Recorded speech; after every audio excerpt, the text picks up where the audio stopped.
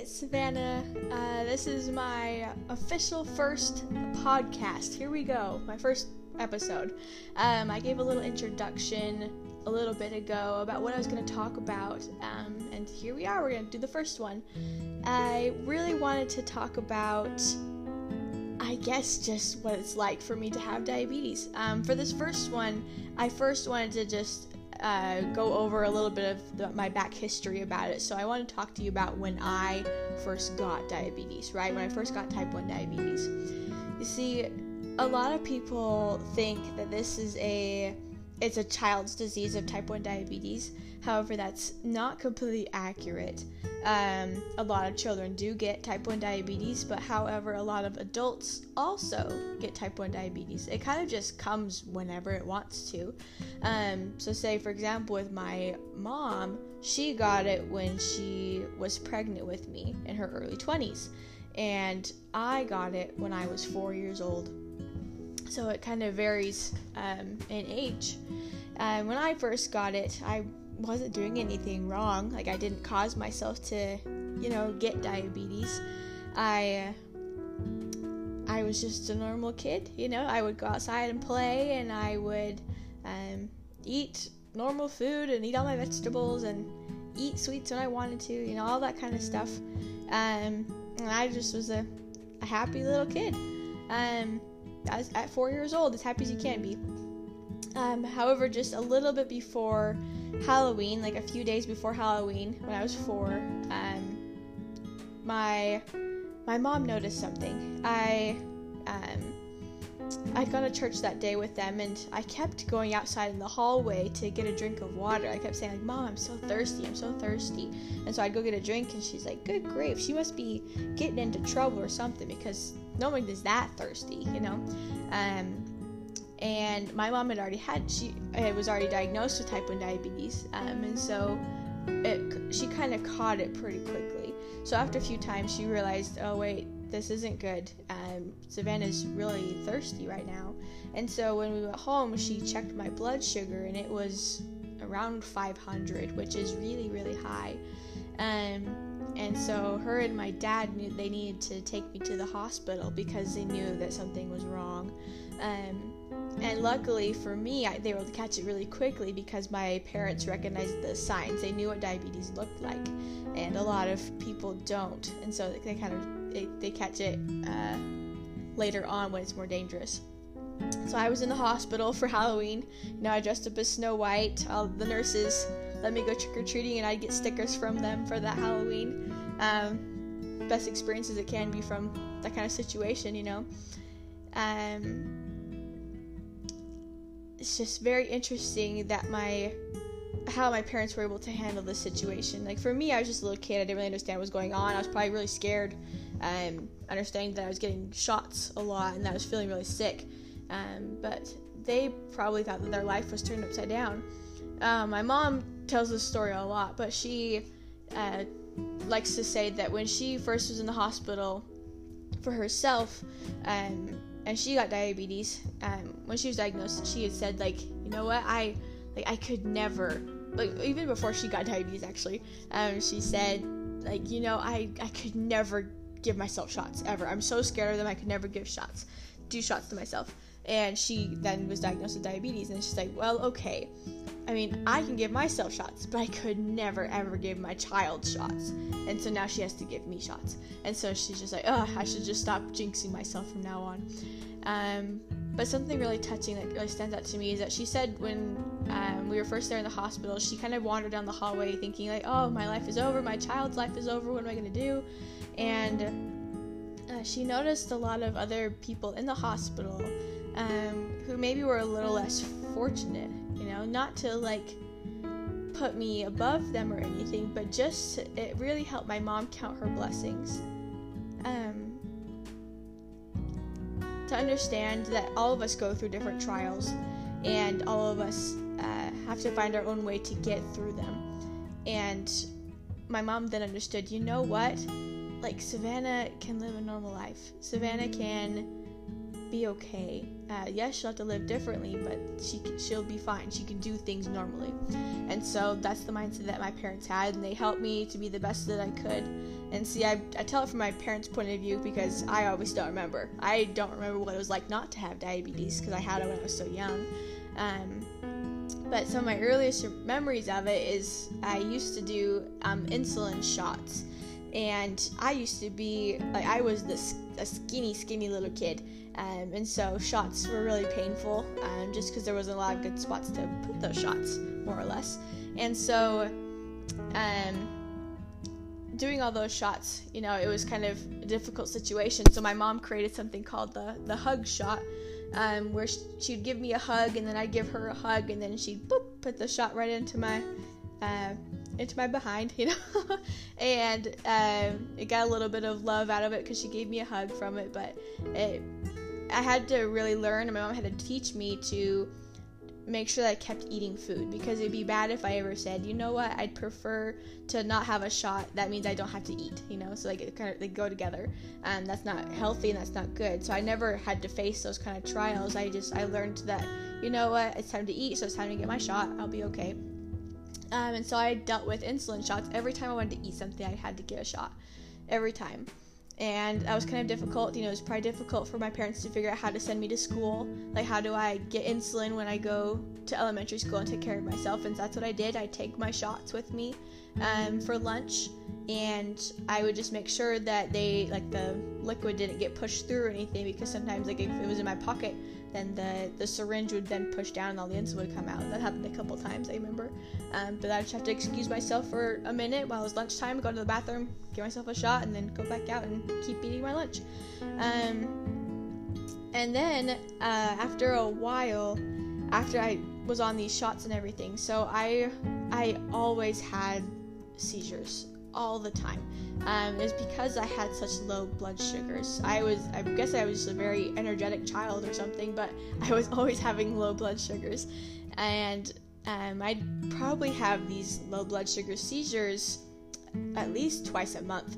And normally kids maybe have them a couple times a year. So I was having way too many. It was very dangerous, and it was probably hurting my body more than it should have, scaring my parents, And so after talking to the doctors, they decided that it would be best to put me on what's called an insulin pump, and that was what really, really helped me later on. And I'll talk about that in the next episode. I'll talk more about what these kind of devices are and how they can help. But with the help of my pump, I was able to really balance my blood sugars a lot better and balance the amount of seizures that I had. Now, it's really scary to have these low blood sugars because you kind of lose control of everything. How do I explain this? It's scary, I feel this sense of terror coming over me, like this sense of something's wrong and I can't fix it, and something bad is happening to me and I can't fix it. And it's because I don't have any energy. I don't have the energy to move and to get up to help myself. And so I'm just sitting there scared, but not knowing how to help myself. And I get very emotional when I have low blood sugars. And so I probably start to cry and start saying, I don't know what to do. I'm just having a low blood sugar. I need food. Just because I'm kind of nervous about the whole situation.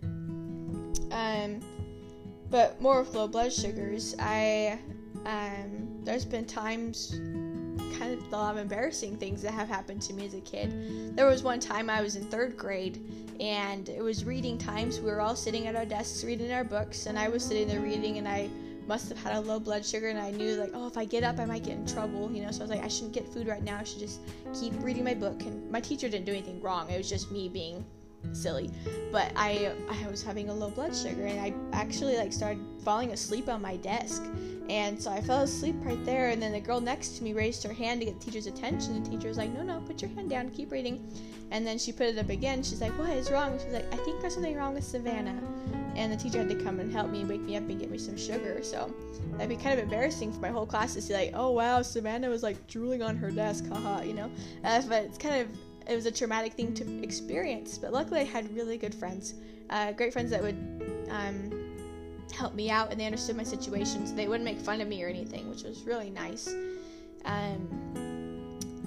I guess that's some low blood sugar scares. One other one actually is that there was a time I actually got so low that for some reason my vision just like cut out for a minute. I couldn't see, and it scared me to death. I was like, Mom, I can't see, and we just couldn't figure out what was wrong with me. And that's very interesting. Like, and also like my sight came back after we got the sugar back up, but just temporarily I lost my vision. And that happens a lot. Like there's been a few times when my mom would have low blood sugars and she forgot how to talk, and she forgot how to talk for a couple of days. And then eventually it would come back, but just the impact of that low blood sugar really is just crazy, that it can make you forget how to function and everything.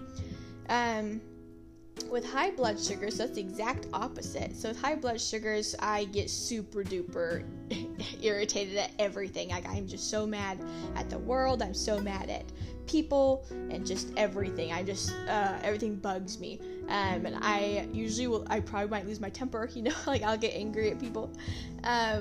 But it's just because, like, I don't know, I just have so much energy and I get so irritated because there's so much sugar in me. I'm not a spaz necessarily, I'm just very irritable. I guess high blood sugars also make me pretty tired, so that might be another reason why I get pretty ferocious when I have high blood sugars. A lot of people close to me can tell you, like, oh yeah, Savannah can be pretty mean when she's high. That's actually a fun joke to share with diabetics. We like to say, like, diabetics are the only people who take drugs to avoid getting high, which I think is kind of funny, because we take insulin to not have high blood sugar. So I might have just ruined the joke, but it's kind of funny. Well, anyway, so with high blood sugars, that one is really scary because it makes you really sick. The only thing you want is water. You want to just drink something. Like, you're not hungry, nothing. You're just like you kill for water. That's all you want. So you just drink and drink and drink and drink and drink. And your body, you're just trying to get rid of all that sugar that's in your body. And so you're going to the bathroom like every 30 minutes. So your poor kidneys are cranking it out, like they're working really hard to try and help your body. And so that's why it's so exhausting. And maybe that's why I get so irritated, is because my body would be functioning so much to try and get rid of all this sugar. But those are some experiences that I've had with all of that. I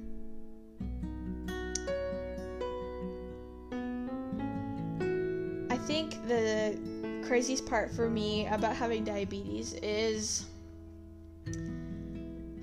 honestly knowing that every day is different. Like I'll be fine one day and I'll be like, oh, I did a good job today. I made sure I gave myself the right amount of insulin. I made sure I ate really well. And then I'll try and do the same thing the next day, and my blood sugars will be all over the place. And I'll be like, what did I do wrong today? And I don't know why. And so you have to just keep fixing it and keep changing the amount of insulin you get and the amount of sugar that you get to try and balance your blood sugar. It's always a roller coaster. There's no straight line.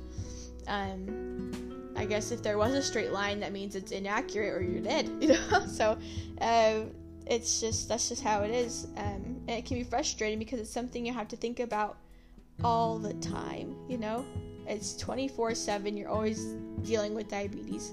And understanding that if you don't take care of it, you're literally letting this disease kill your body and kill your organs is a terrifying thought. So it really tries to, I don't know, I try to be really mature about it and I guess disciplined about my diabetes. I try to, but sometimes it just takes its toll on you. Like, you just need a break sometimes. Like, let me just relax and forget about diabetes for just a minute. But you can't take a day off from diabetes, it's always there. And so the best thing I can do is try not to complain about it and kind of keep it to myself, because the more I complain about it, the worse I think it gets. But having a good attitude and understanding that, this is a difficult thing, but I can do it and I can get through it, is a great motivator. Especially knowing if I can do it every day, motivating myself to do it every day really, really helps. But yeah, that's a little background about what it was like for me to get diabetes and kind of the experiences I have with high blood sugars and low blood sugars and some stories to go along with it. So stay tuned for my next episode. Alright, see you guys.